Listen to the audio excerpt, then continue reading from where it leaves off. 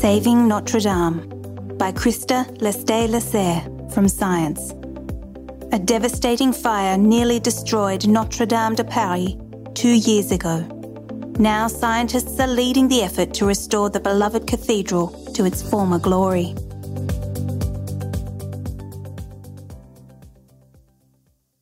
Eight restoration scientists put on hard hats and heavy-duty boots and stepped inside the blackened shell of Notre Dame de Paris, the world's most famous cathedral.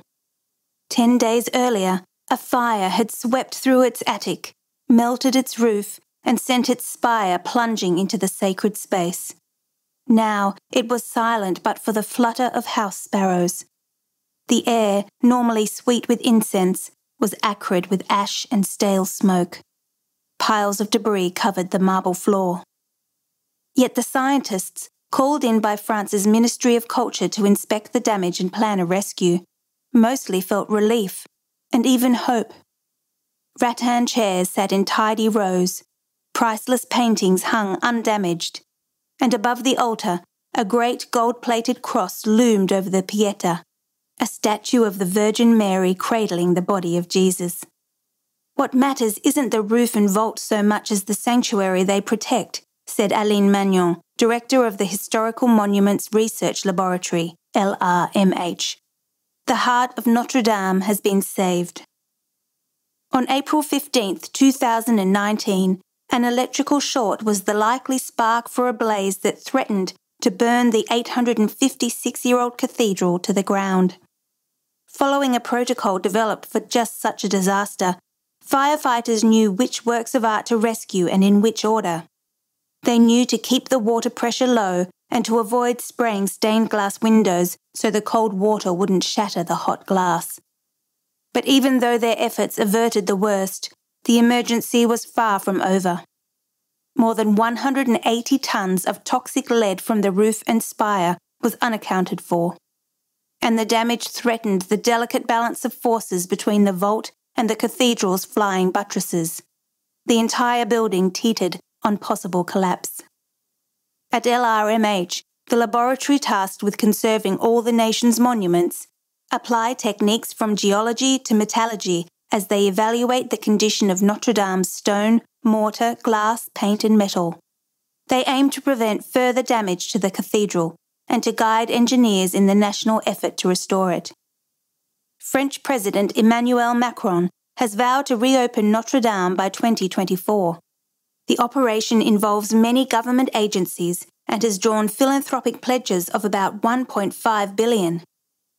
But it is the LRMH researchers who lead the critical work of deciding how to salvage materials and stitch the cathedral back together. The LRMH team works in the former stables of a 17th century chateau in Champs-sur-Marne, in the eastern suburbs of Paris. The neighbourhood is quiet, but the day I visited, the lab was anything but sleepy.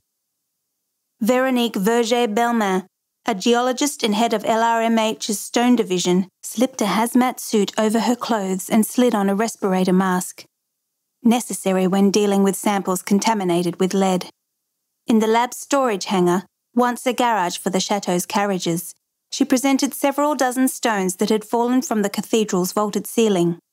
Fallen stones hint at the condition of those still in place. Heat can weaken limestone, and knowing the temperatures endured by these fallen stones can help engineers decide whether they can be reused. Verger-Belmain has found that the stone's colours can provide clues. At 300 degrees Celsius to 400 degrees Celsius, she said, iron crystals that help knit the limestone together begin to break down, turning the surface red. At 600 degrees Celsius, the colour changes again as the crystals are transformed into a black iron oxide.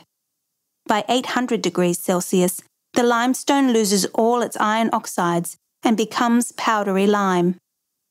Any coloured stones or parts should not be reused, Verger-Belmain said. Colour evaluation isn't an exact science. Still, in lieu of mechanically testing each of the hundreds of thousands of stones that remain in the cathedral, colour could be a useful guide to their strength. Water can also wreak havoc.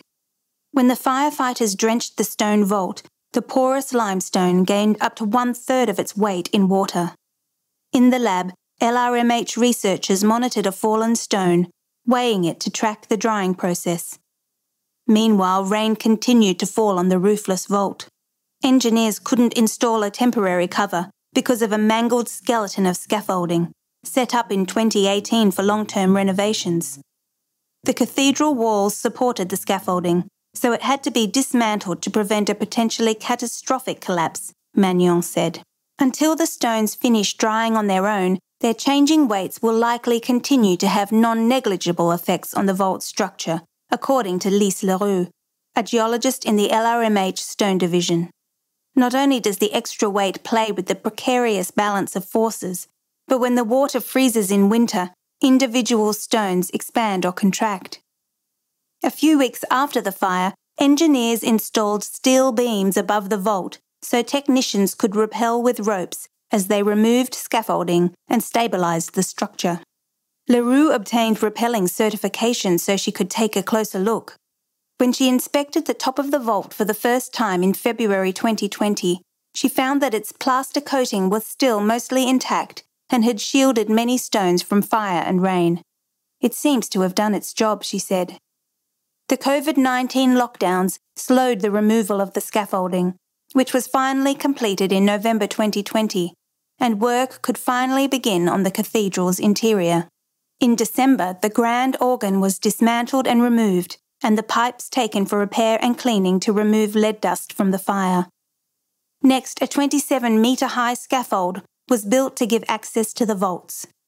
Reconstruction of the interior was due to begin in the second half of 2021.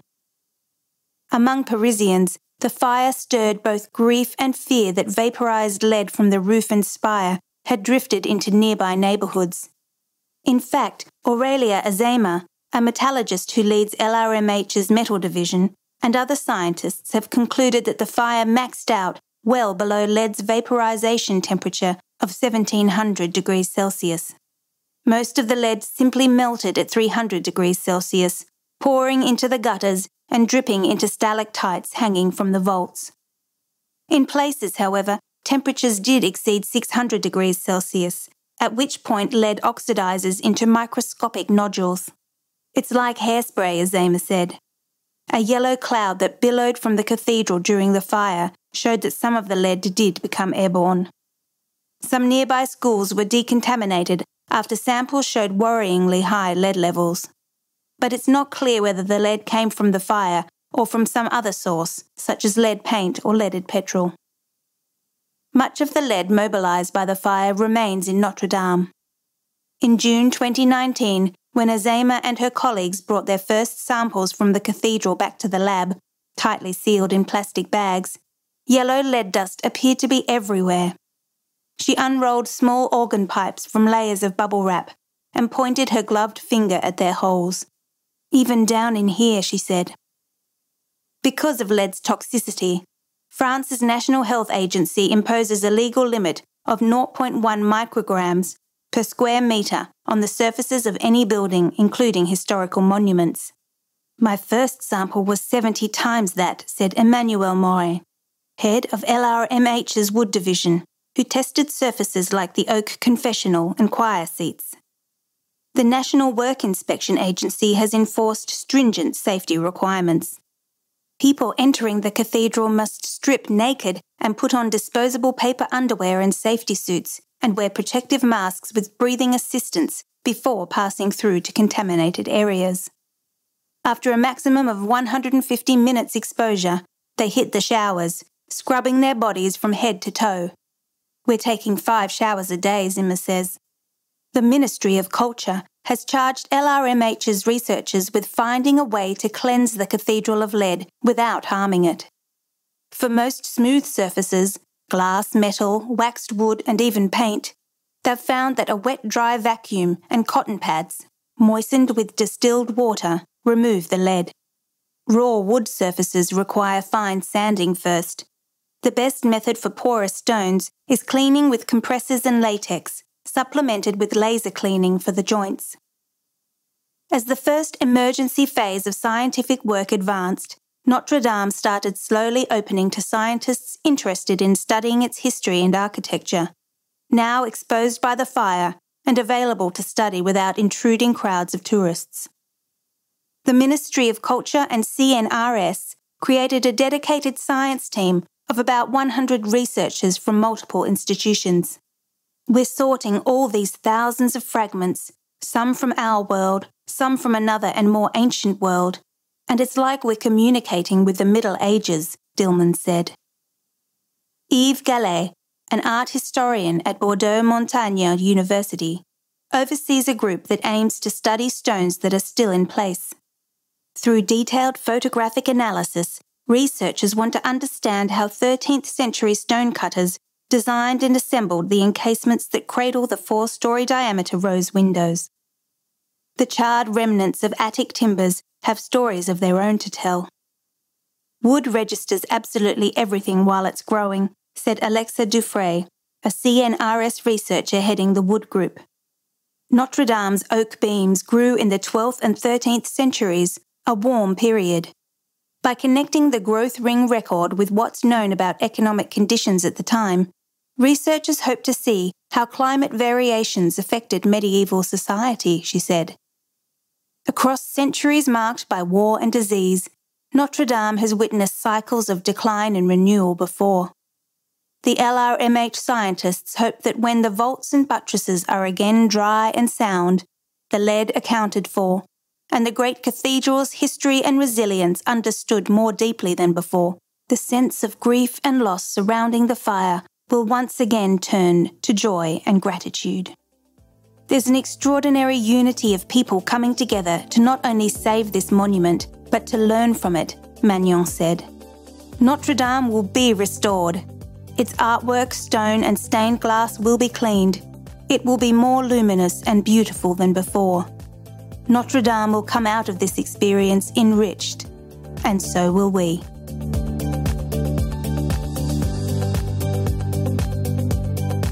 For more RD Talks, visit readersdigest.com.au. Brought to you by Reader's Digest Australia. Narration by Zoe Mernier. Sound production by Ricky Price.